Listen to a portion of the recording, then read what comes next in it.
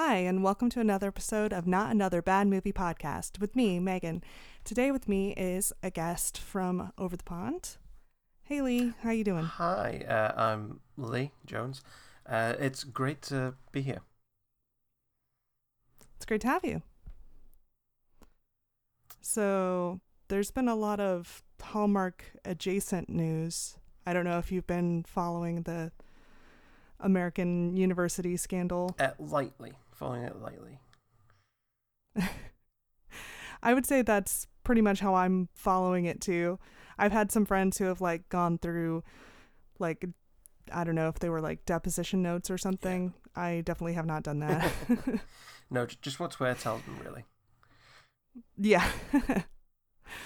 I do know that Lori Loughlin was one of the people who was implicated, and she turned herself into the FBI. She was shooting in Vancouver. And that Hallmark is no longer doing any movies with her.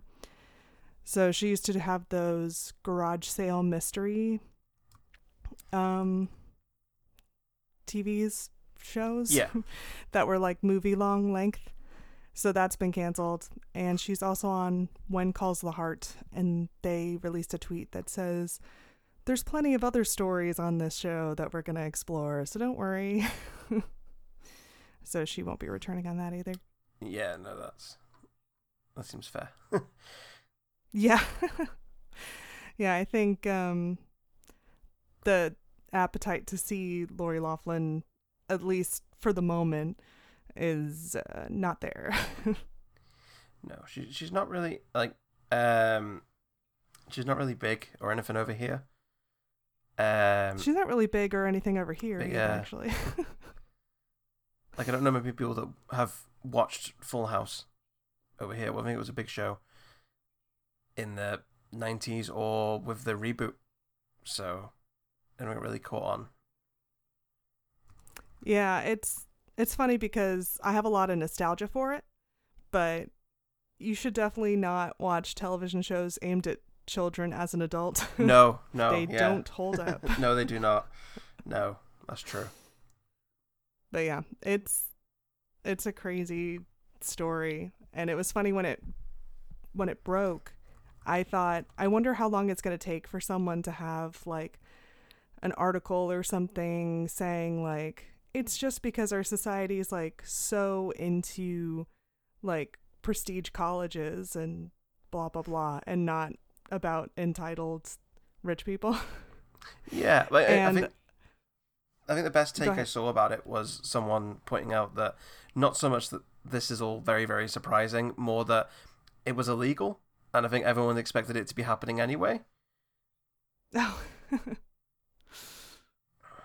Yeah, there's always a veneer of respectability around things, where you just give a donation to a school.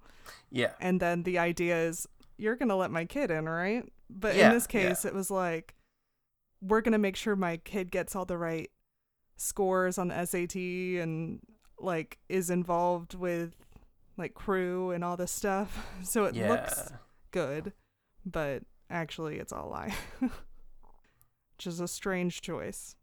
Yeah, very. Anyways, I don't know if you had anything more about it that you wanted to say. No, like I said, it's completely removed from, especially because I live in the UK. It very much is completely removed from my world, so it seems disingenuous for me to make comments on something like this. That's fair. So we watched My Gal Sunday, and I threw out a bunch of ideas your way about what we could watch, and you said this one looked most promising. So why did you think this looked the most promising out of all the ones? So I read the blurb, which states this film is about a kidnapping, and then I looked at the poster, which looked like a lazy rom-com kind of series, and I just kind of went, I don't know how that matches up, and had to see how it matched up. Yeah.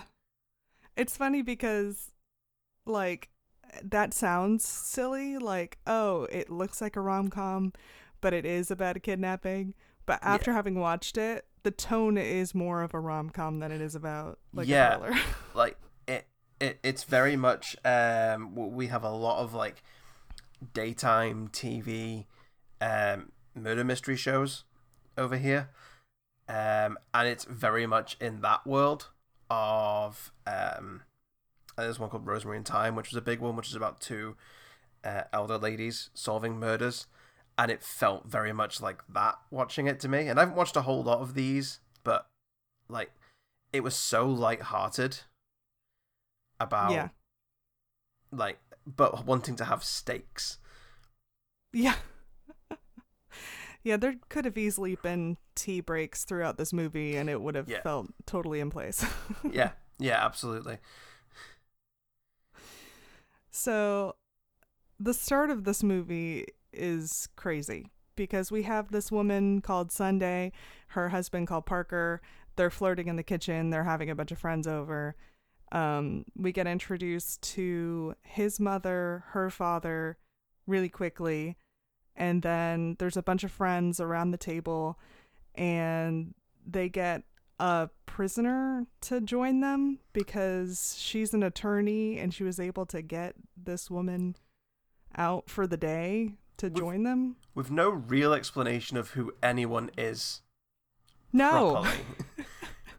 properly. So this is my first experience with a Hallmark movie. And so I've heard the jokes about what Hallmark movies are like. The fact those jokes were exactly what this movie was from the opening. Where, like, just the way everyone interacted and the dialogue. But yeah, we just get no explanation for who these people are. And then someone's in a prison jumpsuit.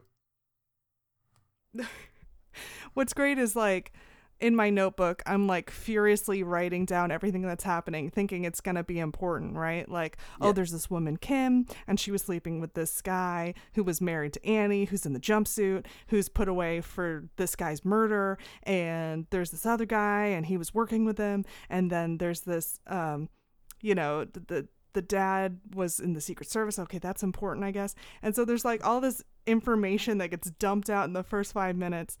And none of it ever comes back again. It just is supposed to show, like, oh, Sunday, she's clever. And Parker gets shot. So I guess that's important. Oh yeah, that's like I realized that halfway through the film. Like the first 10 minutes of this film has him getting shot in the arm and he's got his arm in a sling, and then 20 minutes past that, it's not. And it's forgotten about. Like I thought, oh, that's going to be an important detail to happen in this film is the fact that he's got one arm. Nope. Right. It's so disorienting that I even paused the movie like 5 minutes in, like, oh, I wonder if there's something wrong where I accidentally like started the movie 45 minutes in. Yeah. Instead of at the beginning. Or like there is another scene missing from the start that explains everything. Like it feels like the start of the first episode of a season 2 of a TV show. Exactly. Where we've met all these characters before, and this is just showing that business as usual. Right, like, oh, who did kill Annie's husband? Yeah. And it's like, who the hell is Annie? Yeah. So that was a whirlwind of an experience. Then we get a scene with Parker and his father-in-law, who used to be in the Secret Service, and they talk about trains for an extended period. I found it very difficult to distinguish characters in this film because everyone just kind of looks the same. Yeah. And attractive white. For a while I thought Bland. that was Parker's dad, and then it was like, oh no, it just all feels like they're all from the same bucket. Bucket of generic characters. Yeah. It was funny too because when they were talking about trains and stuff, like I've seen mystery movies before where they're like trying to do numerous things in a scene. So I was like, okay, later it's going to be important, like all this information about trains, because they're going to end up in a train station or something, and he knows a bunch about trains or something. Yeah. It never comes up again. It's just like, he's enthusiastic about trains. He's supposed to give a speech about trains. That's it. But this goes on for a really long time, this conversation. Yeah, the whole introduction to this film does nothing. Like, it's just 10 minutes that you're not getting back. And then Sunday walks in and tells her husband to come back to bed with her in front of her dad, which was weird. Yeah, they all have such a weird... Like I said, they all just... Like, I felt at some points that was his dad, and... Because everyone was just so familiar and friendly. Yeah. And, like, even down to, like, when they're doing that big, but it was you who murdered, scene, like, what a weird way to do that. What a bizarre way to do that. Yeah. It was almost like they were trying to do that whole Nick and Nora thing where it's like everyone comes to the dinner party and then I reveal who the murderer is. Yeah. But it was like a terrible version of that. Yeah. Yeah. But yeah, she's like totally glib and flippant about everything. Even when, spoiler alert, the parents get kidnapped. Yeah. Yeah, like no one panics. Like, on a scale of 1 to 10, no one gets above a 5 in this film. Right. Until maybe near the end. It's like, oh man, I'm running really late. Like, I'm annoyed. It's like that level of annoyance. Yeah. Well, so throughout the film we have that, like, the like flip book transitions. Oh yeah. And like every time it came up, I imagined it was someone like looking in their diary and going, well, I'm missing that now, aren't I? I guess I could be going to church in the morning. Yeah, but like... I'll just continue watching this movie. Should be dancing right now. Nope. So many things I could be doing in my time. Yeah. It was funny too because, I mean, it was just supposed to like be at the top of every scene, but it would have made more sense if they like try to put it around commercial transitions. Yeah. So instead, we still have the regular commercial transitions and this like, it's not even footage of an actual flip book. It's like an animation of one. Yeah, it's like this weird thing you get in iMovie that right. you would like put on a home video. Yeah, it was a weird choice. Yeah. It was a really, and also like just disconnected from everything else tonally in the film. Yeah. I wonder if that's just something from the book.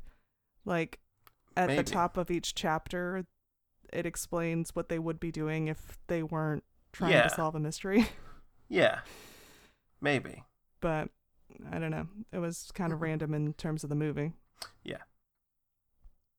It was. So, were those their own cars, or were they leasing those cars? I didn't really understand why they had classic cars all of a sudden.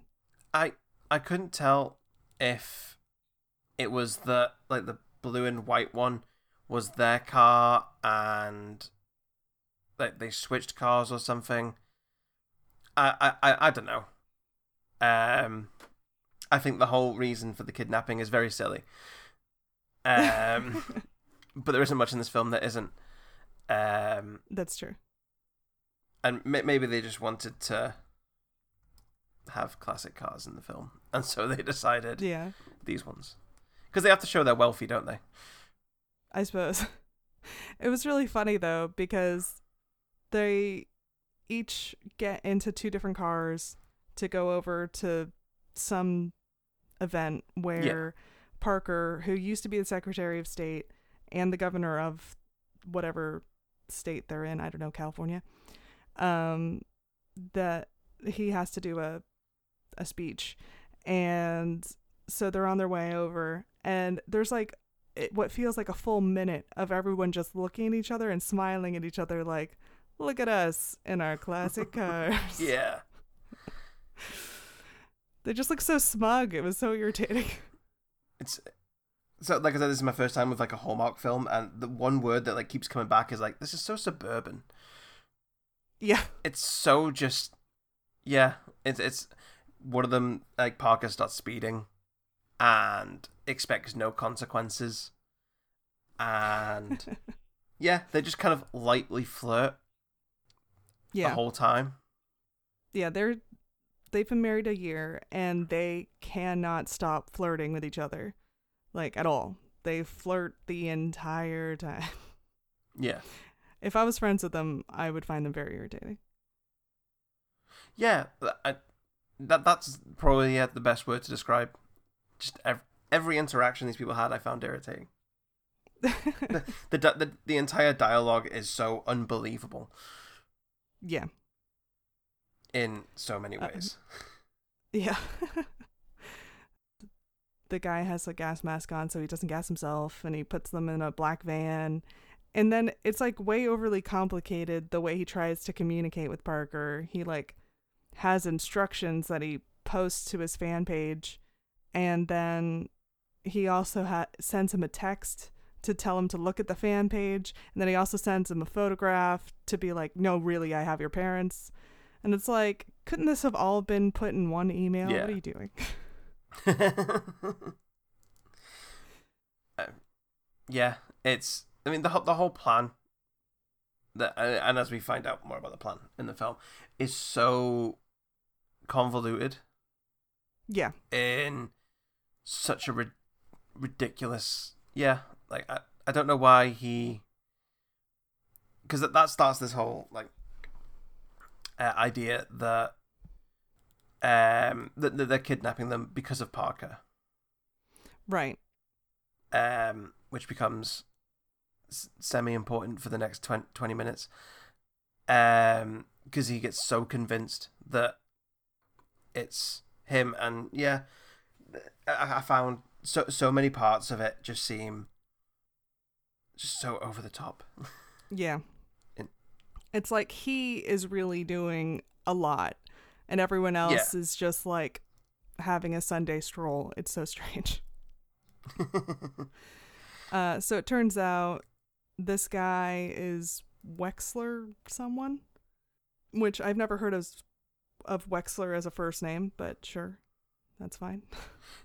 No, even the name he takes, like, I can't remember what it is now, but the name he takes as the like alias he uses, these are some fantasy RPG names. The name that he don't picks exist is like Ehrlich something.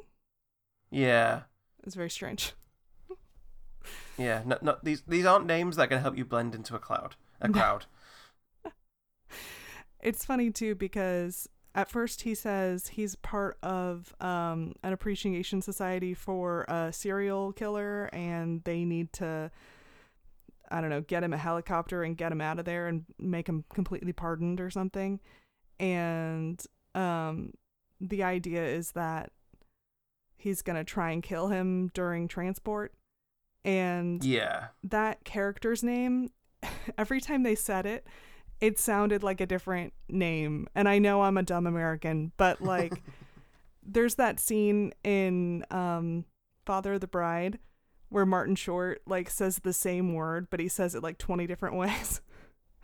Yeah. And that's all I kept thinking about when they kept on saying like Jean Bombonner. And I was like, what? Yeah. It's, I mean, we'll get to the whole plan, I guess, later on as we get to it in the film, but it's so needlessly complex. Yeah. It was funny because I was trying to Google to see if this was one of many movies about this character, and that's why we started the way we did. And it turns out this was the first movie in the series, and the movie didn't do well, so they never did any other ones. And it feels like that. Yeah. And one of the criticisms was it was overly complicated. Yeah, I can agree with that one. Yeah. But yeah, it was weird too because I don't know, 20 minutes after the Jean Bombonnet person like gets introduced, it turns out his first name is like Claudius or something. And I was like, wait, his first name isn't Jean? That's all his last name. I'm like, what? That was the biggest surprise of all. I'm trying to see if I can remember. Yeah, Claudius Giovanni. Yeah. Which I think the film spends like that whole thing of like show don't tell. Mm-hmm. And the film just tells you over and over and over again that he's a big, very dangerous hitman. Mm-hmm. Without really ever showing it at all. Ever. Yeah. Like, do they even, like, yeah. Yeah, at the end, we find out that he always used, like, poison or medicine to kill people. He always tried to do things discreetly so it didn't necessarily look like the person had been murdered. And I was like, yeah, you could have said that way earlier. It would have, yeah, like, if you had, like, mentioned that a few hours before. Right. Like, when you first meet him, like, when you're introducing this character, because this film exposits a lot. A lot. If like, they said, oh, he likes poisons, then when the audience gets to, like, figuring out, oh, so he did this, and then that's why, the audience can figure that out, rather than, I mean, I wasn't really invested enough to try and figure out what was going on. That's fair. On my own, but it feels like, you know, that would have helped engage the audience a bit. Yeah. At one point they have a photograph that they're looking at, and I don't even know where they got the photograph. Oh, I guess it was the photograph that the kidnapper sent them, and his mother's glasses have a reflection of something in them, and they realize it's the watch. And yeah, why did they start thinking about the watch? I forget why. I know no, I actually can't remember either. And there's not really like a Wikipedia page you can go to with the plot of this film as well to double check it. Yeah, this movie, I mean, I'm sure the book would tell you what this movie was, but the movie itself doesn't have a lot of stuff on the internet, shockingly. No. So, like, I think my biggest issue with this film was that, like, and I mentioned, like, just then, like, this film exposits a lot. Characters walk into a scene saying what they want to happen, and that is what happens in the scene. A lot. Yeah. Like, someone walks in a scene saying, oh, I wish we had this guy's name, and then by the end of that scene, they have it. And I feel like that's kind of what happened with, like, the watch thing, was the character said, we need a lead, and the gods of plot convenience gifted them a watch. Such a lead. Yeah, gifted them a watch that they were able to highlight on the picture on the computer, and enhance and zoom. Yeah. And led them to... It was weird, too, because she had seen something in the glasses, but she didn't even identify it as a watch before. She just said it was something. No. Then she sees the watch, and she's like, aha, that's the thing from the glasses. And I'm like, what? If it's so obscure in the image that you couldn't even identify it as a watch, how are you able to positively identify this specific watch as the item in the glasses? That doesn't make any sense. Anyways. Yeah. It's a very distinctive watch, and she's like, oh, I was the defense attorney on a case where a nurse was put away for murdering a patient with poison, and someone used his key card to get there, but he's innocent, and his brother blames me. What did you think about the brother choosing her to blame? I mean, it just seems like a way to get her involved, but I mean, like, there was that whole thing, like, there's that speech, like, towards the end of the film that the brother kind of gives this thing about how he found out by doing this stuff, like, figuring out who the killer was, and she didn't do that. And that felt very, I can't think of the word for it now, but Contrived? It's a little bit sexist Oh. in that, like, I'm reaching out to the woman to blame. Like, that came to mind to me. It's like, there's a million other people you could... What about the detectives that arrested the guy? Right, or the judge. Like, yeah, like, why are you reaching out to one of 3 female characters in the film to blame? But yeah, like, the judge, and you could have got other characters involved. It felt like it wanted to keep it to this small cast. Yeah. And, like, that's just the way to... It's kind of just the MacGuffin. Like, and it feels weird to say that she is the MacGuffin in... And the main character. Yeah, and the main character. But, yeah, it's just stretching to find something. Yeah. And it would have been different if, like, we got to that armored truck at the end and there's, like, 4 other people there. Right. In this really... It's like the guy watched Saw and was like, I've got a plan. Yeah.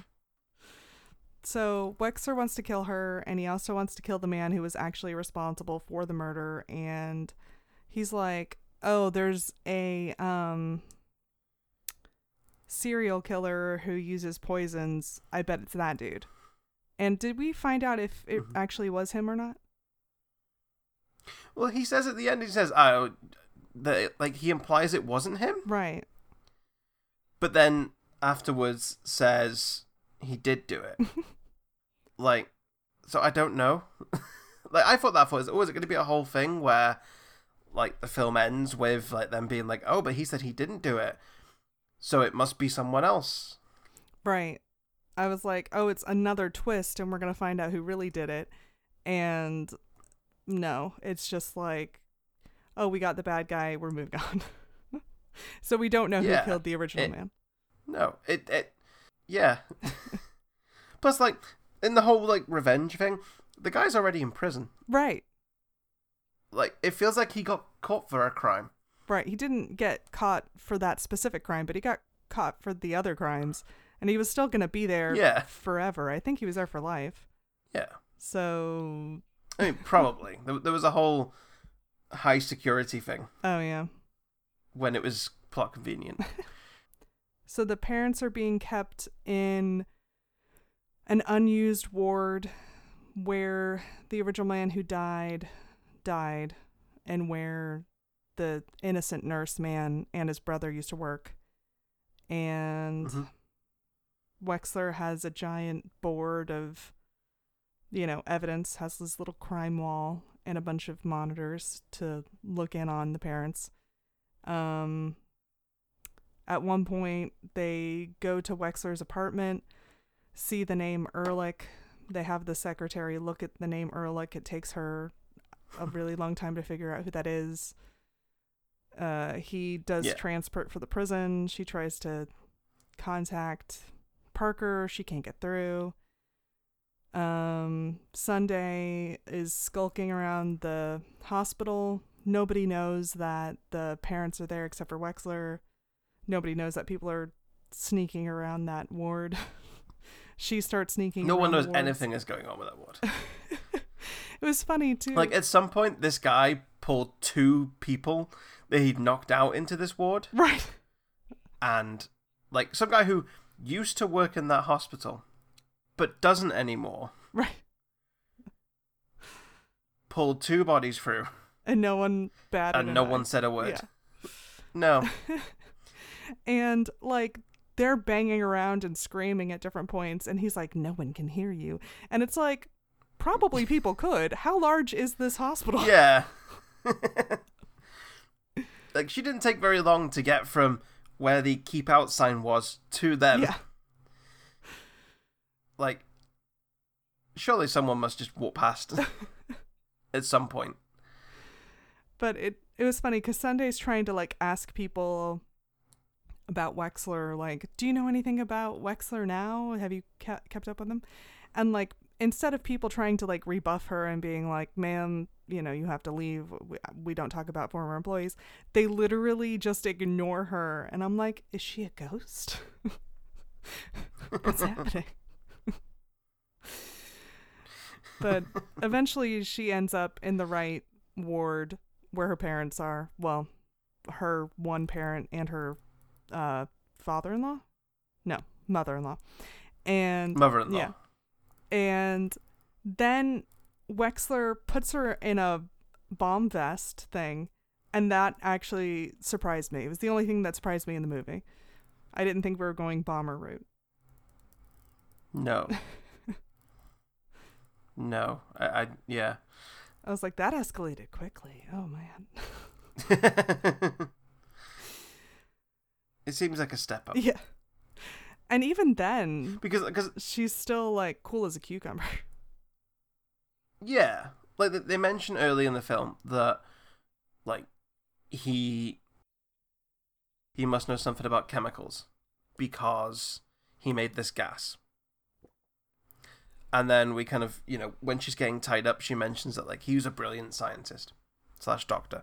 But where did he learn to make bombs? I don't know, maybe the internet? Like, there's all this, like, we mentioned, like, that the actual killer is good with poisons, like, there's no just, like, everyone seems to be really smart at something. Yeah. With no explanation as to how or why. Like, it would make sense if he was a doctor and he was good with, like, communicable diseases and he knew how to, like, spread disease or do things with gases or something. But, like, the fact that he's good at, like, everything, like bomb making, gas making. Yeah. It's like, why are you good at everything? Sneaking. Like, if he was like, I'm going to poison you now because you poisoned, and that would make sense. But it's just like, no. Bomb. That would also be, like, smarter, too. If he was, like, the person responsible for transporting people, he could, like, hide someone in the back and then make it, like, a door and then have that person, like, poison that guy. And then it's like, oh, he died of natural causes. And then, like, have his friend, like, slip away. But he wants to, like, blow up the bus with him in it. Well, or him nearby. Like, it's weird. And like we find out that he spent years working his way through the prison system as a guard to get to this position. Like, it feels like at some point he probably could have just, like, if he's this good at, like, sneaking around in, like, the hospital and making bombs and making these gases and doing all this stuff, probably could have found a way to put a bomb in the cell. Right, or some sort of device to spray gas at the guy. Yeah. Or even like, try to get him like transported and then, like, try to take over the bus or blow up the bus and have, like, a casualty of the guy who's, like, driving the bus, but he doesn't really care about casualties anyway, so it's silly. Oh, well, so that was one of the things that, like, I noticed when they all get on this bus at the end and they let this big dangerous assassin on the bus, no guards go on. Yeah, that doesn't make any sense. There should be at least like one I was guard. like yeah, and then that also, like, that would have also, like, raised the, like, the idea that Wexler is, like, going to have this collateral damage that he just doesn't care about, but it kind of removes that from the equation. Yeah. And, like, I don't, like, for a film that is, like, very, very complicated in how it gets to where it gets, it's not very complicated in its stakes. No. And I guess that's a common theme across these types of films. I'm trying to think of anything else. I mean, at one point, earlier in the film, talked to the man who was doing time, and he was like, yeah, I haven't seen my brother in a long time, but we used to work together. And then she's like, oh, if you two work together, I know what happened. And then they, like, walk for what seems like 10 minutes, and she gives exposition. And it's like, just get to the point. That is, yeah, and there's all these, like, quick cuts of, like, him, of, like, you get the shadowy image of someone picking up the badge, and it's all very like, dramatization style. And yeah, like it's trying to create some kind of excitement Yeah. It's like, if we Like, delay explaining this, it's going to feel like tension. And it's like, no, not really. yeah, exactly. Yeah, it's and half the film is people walking about talking Yeah. in a semi-flirty way Yeah. without any acknowledgement of the stakes. No. There's one part where they're talking about, like, let's not even go there. Let's just logic our way through and tell everyone that we're golfing. And then you wait for like 30 seconds for them to cut to commercial. And you're like, you don't seem that upset. Yeah, like, well, when the parents first get kidnapped, like, Parker, who's got his arm in a sling at this point, starts pushing a wheelbarrow around. Yeah. Which prompts a flashback. Yeah. Like, his arm is still in the sling, but he's carrying the wheelbarrow with just the sling hanging off his elbow. And then we forget about the sling at that point, going forward. Yeah, he decided he doesn't want it anymore. Yeah. I'm tired of gunshot wound. But yeah, and it prompts this big, like, oh, my parents have gone missing. I'm going to think about how I met my husband. I know. Everything is about how they met, how she got her nickname, how they got married. Yeah. And their parents are around, but they're not central to any of these flashbacks. No, they're just in the background the whole time. Just always there, watching. Yeah. And, like it definitely feels like this film is trying to set up to a sequel or like a series or something. Like, it's trying to introduce the characters going forward. And like you're trying to introduce these high stakes while also give us jovial introductions. Like the first Thin Man movie, you don't have their whole backstory of how this socialite and this lowlife like came together. I think they like address it really briefly because somebody asks at a party how they know each other. But most of the time you just see them interact, and then, you know, he starts trying to figure out who done it, and they're still flirty. It's just so much better. It's like, I see what you're trying to do, but you're doing everything wrong. Yeah.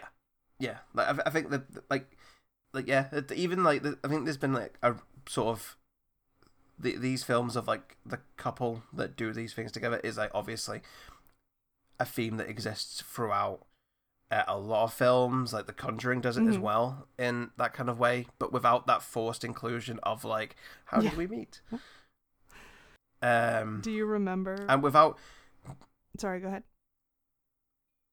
I was going to say, like, without, like, distracting from the main plot of your film of, like, there is people in danger of dying right now, to go, let's go back to the ranch and watch him with his big muscly arms push a wheelbarrow. Do you want to go over how Sunday got her nickname? It's like she doesn't like her real name. And she doesn't like all the nicknames that she's been given.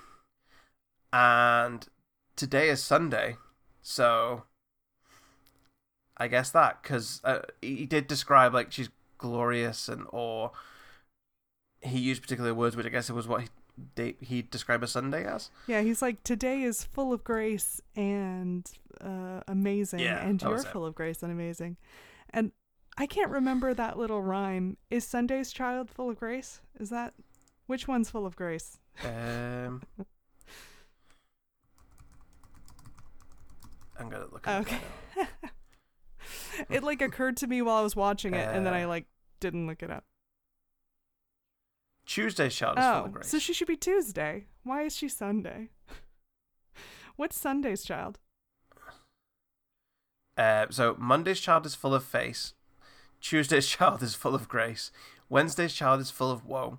Thursday's child has far to go. Friday's child is loving and giving.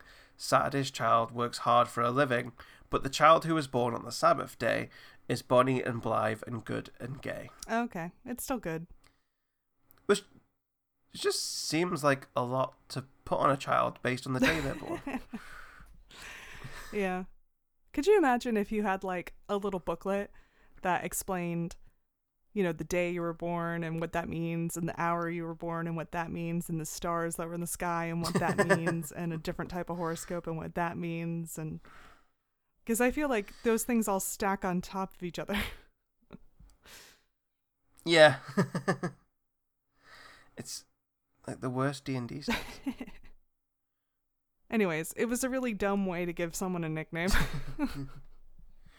It was yeah, like I found Parker so condescending he is. towards Sunday. He's so awful. Like, constantly feels like he's like talking down to her, and like, but then also being like, but she's real smart. Like, at the end, he's like, oh no, Sunny's not his hostage. He's Sunday's, just doesn't know it I know, yet. I wrote that line too. And I was like, no, he's the one with the gun. You've spent this whole film like basically ruffling her hair. He literally Everything he says rubber instead of bands at her as a way of flirting. Yeah. Like, he's the worst. And he like gives a statement to the paper without telling her about it, and then when she's like, I don't know why you did that, he's like, hey, I bigged you up, you should be nice to me. And it's like, why are you giving interviews about your wife? Why did they, I mean, yes, you got shot, but like, why didn't they try to talk to her too? She's the one that orchestrated the whole thing.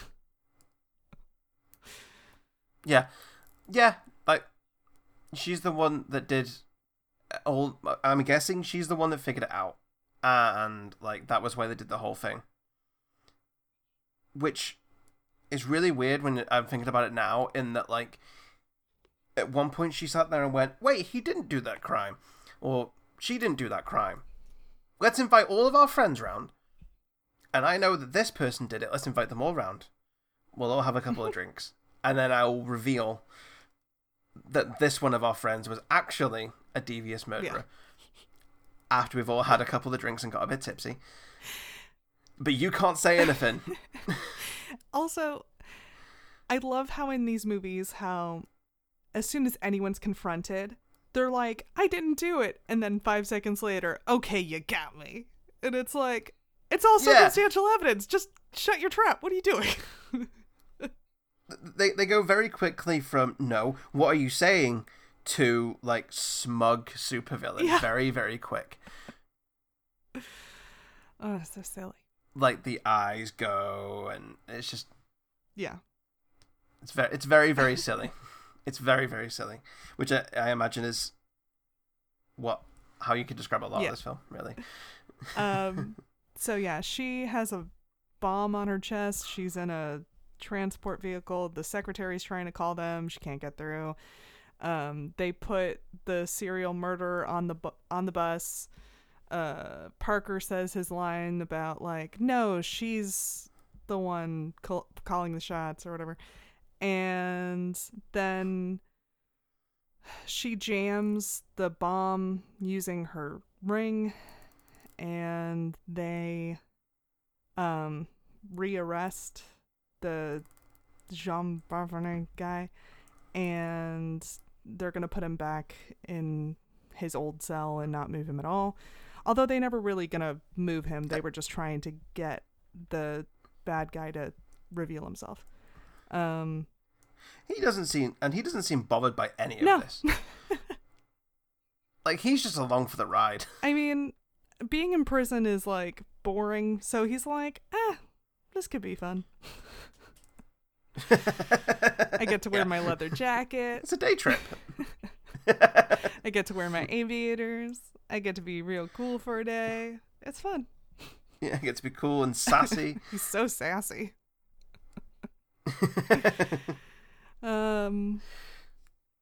He's meant to be menacing, but he's mostly just sassy.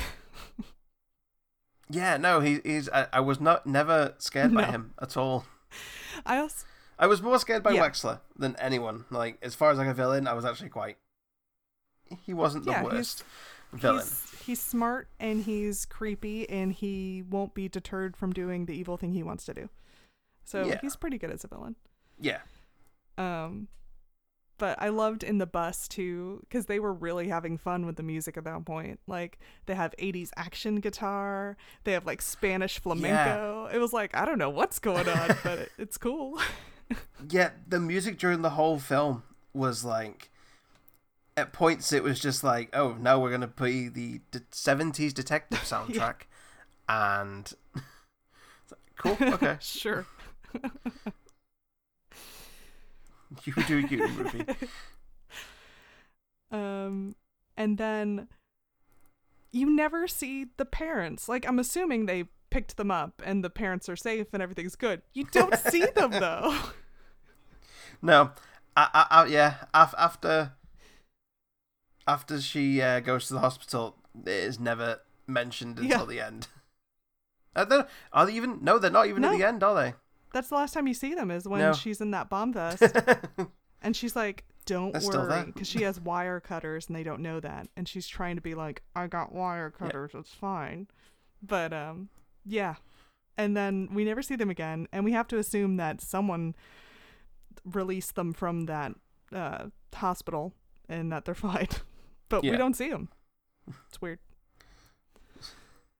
And then they have a picnic by the lake.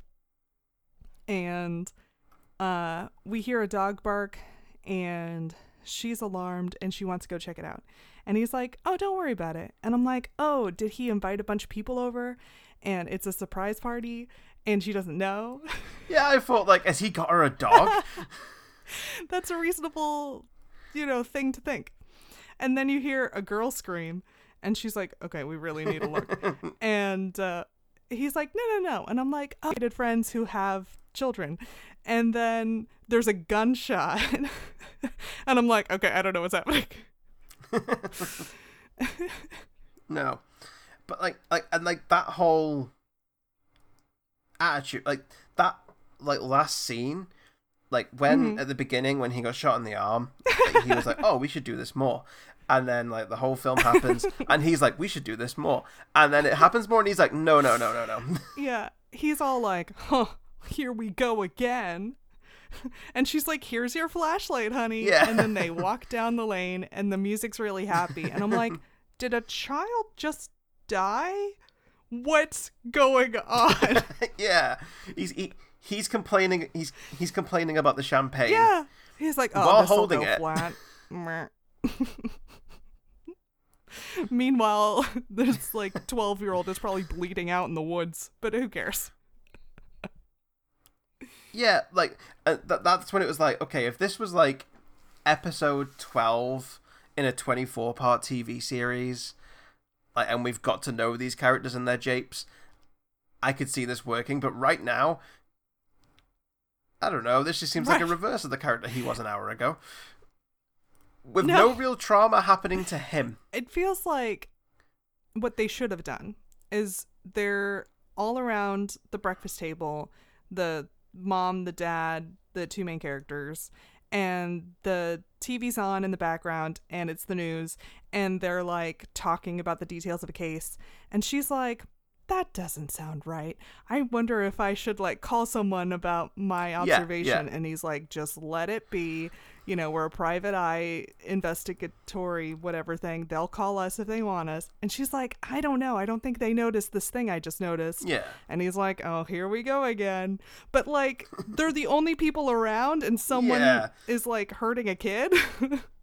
It's very different. The stakes are very different. Yeah. Yeah, it's such a weird ending that you like the characters at all. Doesn't make, especially him, like I already said, he's an asshole and he's willing to be like, oh no, let's ignore them. They're just so self-satisfied and smug the entire time. And he's so condescending towards wife. Oh, what could be like, yeah. And like even like that at the ending bit, like when you hear the scream and you haven't heard the gunshot yet, that could just be someone falling down a cliff. That's not going to get you riled up in any sort of big mystery. Like, just, so self-satisfied, so self-interested. Like, just, like I said, so suburban. Just so like, and excuse the term, but so middle white American. Yeah. In like that definition, as I know that term, everything about this is like, so inoffensive in that way. It's no the Wonder risk, Bread just of like murder mystery shows. Yeah. White toast. It's funny too Just because plain like, white toast. he's famous for having been Secretary of State and for having been the governor. Which Yeah. I'm ignorant of most things in the world. So if there is in the past a Secretary of State who's also served as the governor, I'm sorry. But usually that's like someone with military experience or with federal experience. It's not the governor of a state that becomes the Secretary of State. Well, that makes sense. And I don't know if he was a military man. So it was kind of weird. Well, yeah, it just feels like there's a lot of, like, because, like, her dad is, like, ex-Special Forces. Secret Service. And he's been, like, I don't know, Secret Service, yeah. And he's been, I don't know, like, subliminally implanting messages of how to get out of situations to his daughter. Like, there's this implication that, like, oh, she knows. She doesn't know she knows. Yeah, he says, like, she's the daughter of a Secret Service agent, and I taught her everything I know. And it's like, what, how to scan a perimeter and pick up prostitutes in Argentina? Like, what are you talking about? It's just like, what? She knows how to take a bullet.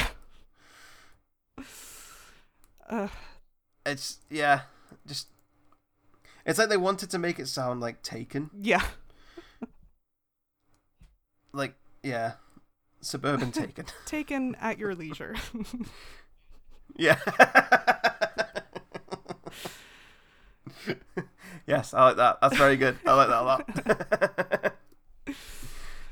I also loved everything with the president in it, because they need a fake pardon to move this guy.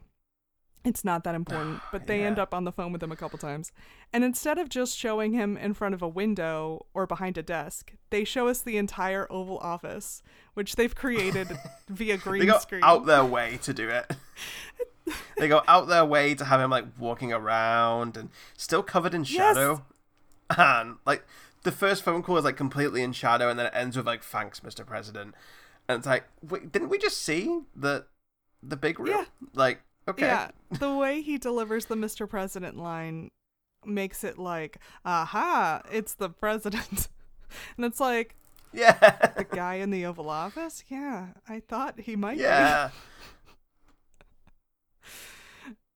It is the fakiest green screen. The ceilings are way too low. The shadows don't match up with him at all. His hair color is green. Because his hair is white and it's picking up some of the green of the screen behind him. It is so bizarre.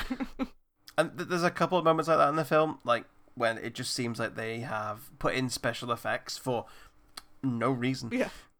Like when they are picking up the assassin from the prison, like the exterior shots of the truck all just look so fake. Like they have digitally imposed lens flare and a reflection of the sun and tried to make it look more deserty. Yeah. When the rest of the film is in this, like, green like that was lake area. That was the problem I had too. I was like, where are we?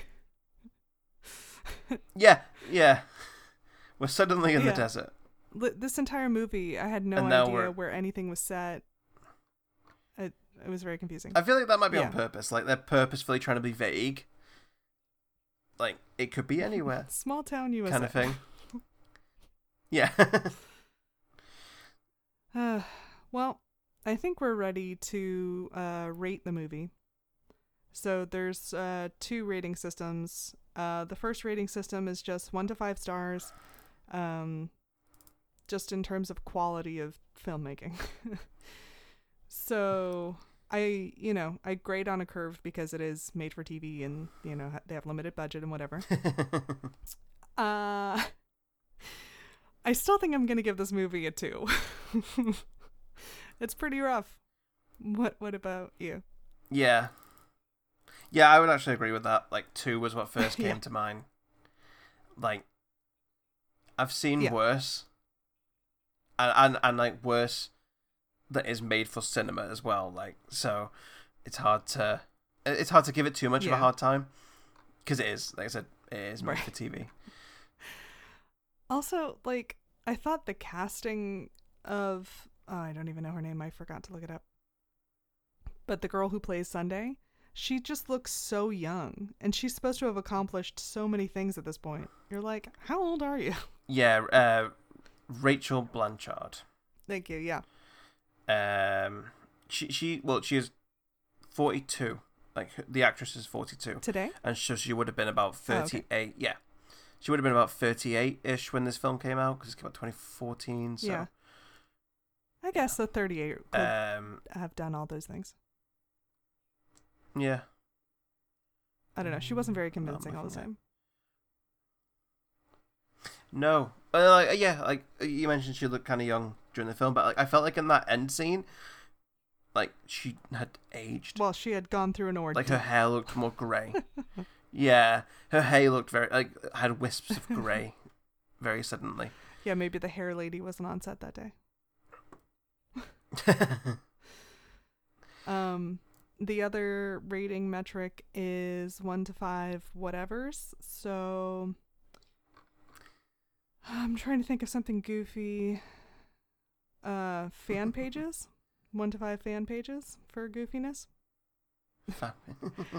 I think I'll give it a 4. It's pretty goofy. See, I'd probably go about a 3. Okay.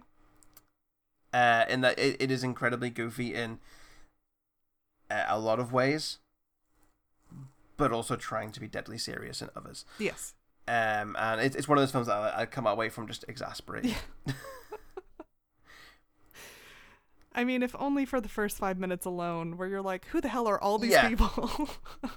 Oh yeah, if the whole film was that scene over and over again, extremely goofy. I also thought, well, maybe at the very end it's like, oh, it's a conspiracy, and that woman Kim is actually responsible for killing that guy in the hospital or something. But no, it never comes up again. Trains never come up again either.